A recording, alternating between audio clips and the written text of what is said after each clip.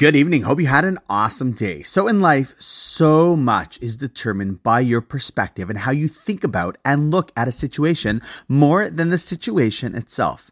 You want to see how true that is? Listen to this.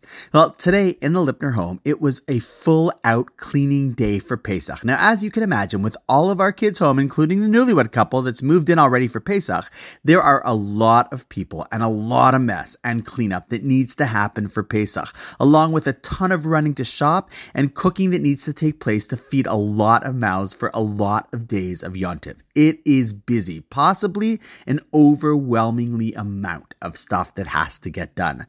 However, one could look at it as, oh my God, there's so much to do. Or perhaps with a more healthy perspective of, oh my God, there is so much that I have to be thankful for. I saw this brought down in the name of Dr. Mary Kahana, who suggested that we realize that in reality, we have so much cleaning to do because, well, we're so rich. I mean, it's because Hashem has blessed us with families and beautiful homes, with separate rooms for kitchens, bathrooms, bedrooms, and more bedrooms, living rooms, family rooms, dining rooms.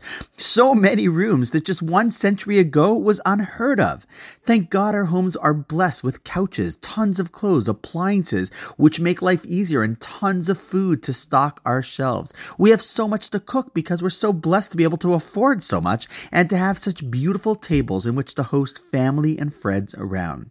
You know, if you look at the halachas of Pesach in the past, it spoke about cases where the types of questions that were asked were about what would happen if a person only had one shirt to wear, or if people had to use a communal oven for all people to share, or what would happen if you didn't have enough money for matzah and wine. Which one would you buy first? You know, those people didn't have that much to clean, didn't run out shopping so often every day in preparation, and didn't spend many hours cooking late into the night.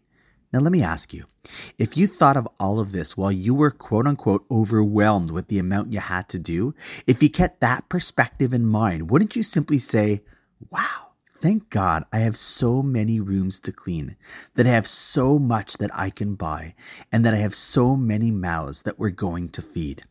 All of a sudden, what seemed to be an overwhelming burden turns into one truly being overwhelmed with their blessings.